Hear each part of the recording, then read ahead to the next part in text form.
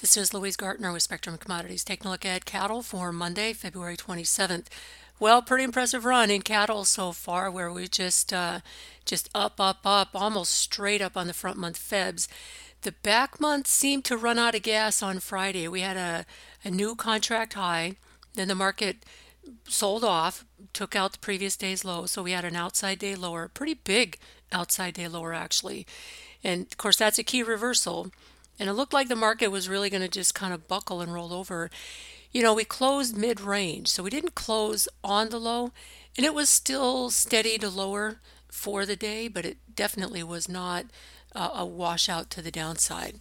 So they weren't really willing to lean on this market and try to take advantage of what was becoming a key reversal headed into the weekend and before a cattle on feed report. So for the week, live cattle front month and Febs were up $1.62. On the Aprils, we were basically still steady to a little bit higher on the week. In feeders, the market there has been more of a struggle. We've been pacing sideways for 3 or 4 weeks, and then on Thursday, the market finally broke above the trading range high. Friday, we tried to kind of negate that. And there too, like the live cattle were doing, we had put in a new high, just barely taken out the previous day's high. It was not a contract high, but definitely a new high for this move. And then the market rolled over and it looked like it was going to get a pretty big reversal down. And then it too bounced coming into the close, and we closed about mid range. So it wasn't a major washout there in feeder cattle either. So that tells me again, the shorts are trying to take stabs at this market, trying to see what becomes of it, but not all that committed to the position. In the cash market last week, we were a bit higher. Fed trade average was around 164. That was up 2 on the week. The dress trade at 260 was up 3. Box beef values. Choice was down for the first time in 13 days, I believe, down 63 cents at 287. Select was up 121 at 277. The spread lost $1.84 at 1020. Movement was 95 loads. And so for the week, we had 413 loads. Of course, Monday was a holiday, so we expect that to be a little on the light side. So getting back to the box beef values, we had quite a run, 12 days in a row for the choice, and the select was up 11 of those 12 days. But then select has continued to move higher while this choice has kind of stalled out. So we've been up for 13 of the last 14 days in select for a rally of $22, and that is up 8%. Or excuse me, $25, and that's up 10%. The choice was up $22 over these last 14 days, and that's up 8%. So still a pretty good run, but obviously we're seeing a little bit of pushback on the higher valued box beef. In the slaughter rate, we're for the week through Friday, we had 600,000 head slaughtered, down 20,000 from the previous week, and of course Monday was a holiday, and right steady with a year ago. The feeder cattle index gained 20 cents. We're sitting at 182.77. In slaughter weight, dressed weights at 827 pounds. That was equal with the previous week and down about 16 pounds from a year ago.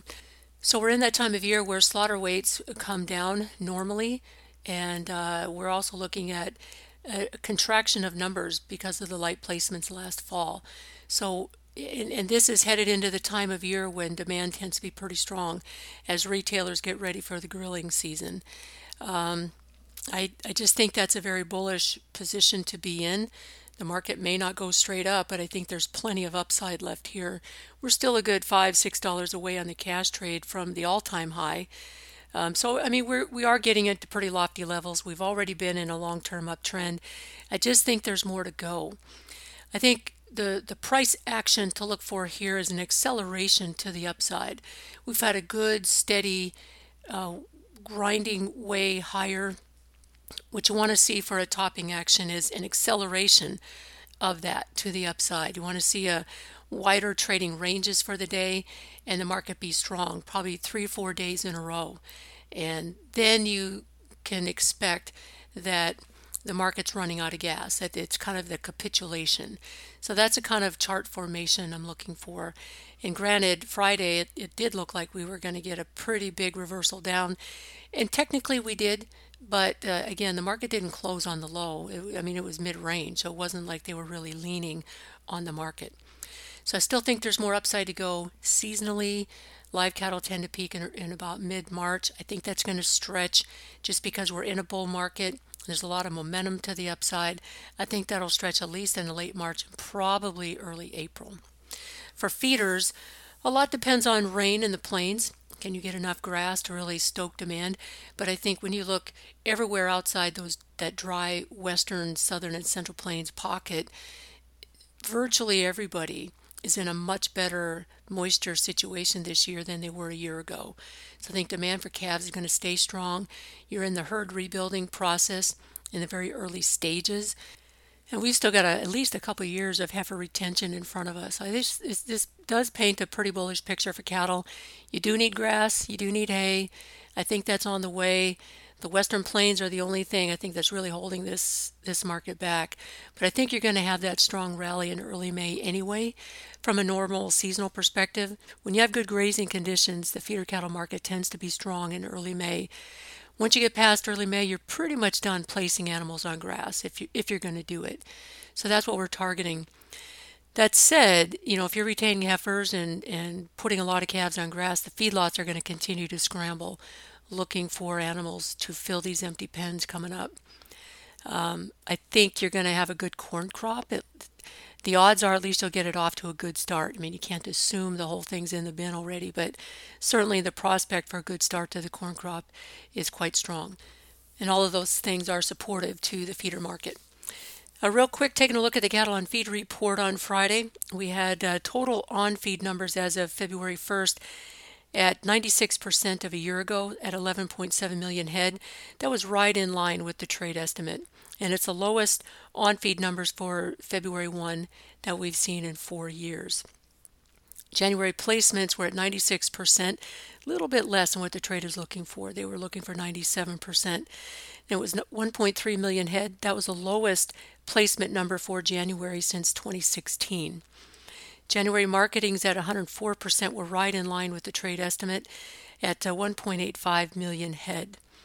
So taking a look at where the biggest drops were, the major states as far as feedlots go, pretty much all had a drop in on-feed. Texas was down 6%, Nebraska down 3%, Kansas down 4%, Colorado down 10%.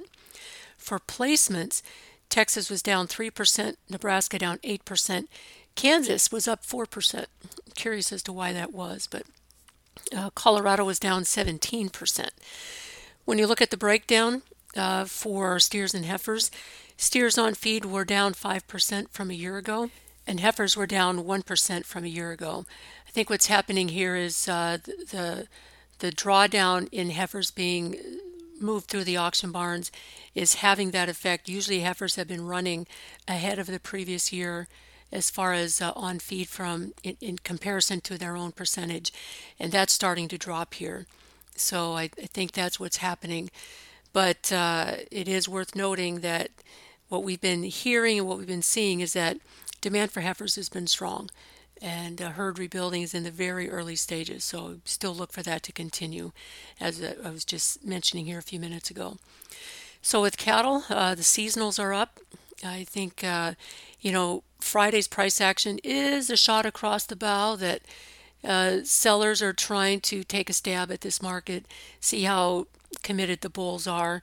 I think the bulls are in a pretty good position. The cash market is strong. The seasonal is up. The trend is up. So I think the pullbacks will be well supported in cattle. I think we've got another good month to go for live cattle. For feeders, if the rains do not come, we'll probably just grind our way higher into early May. If they do come into the western and southern plains, I think we really take off. I think it just lights a fire under the feeder market. So we'll see. We'll see how it goes. I think either way, you're still continuing your uptrend. I think there's still some upside to go here for both lives and feeders. If you have any questions, feel free to call at 1-800-888-9843. This has been Louise Gartner with Spectrum Commodities.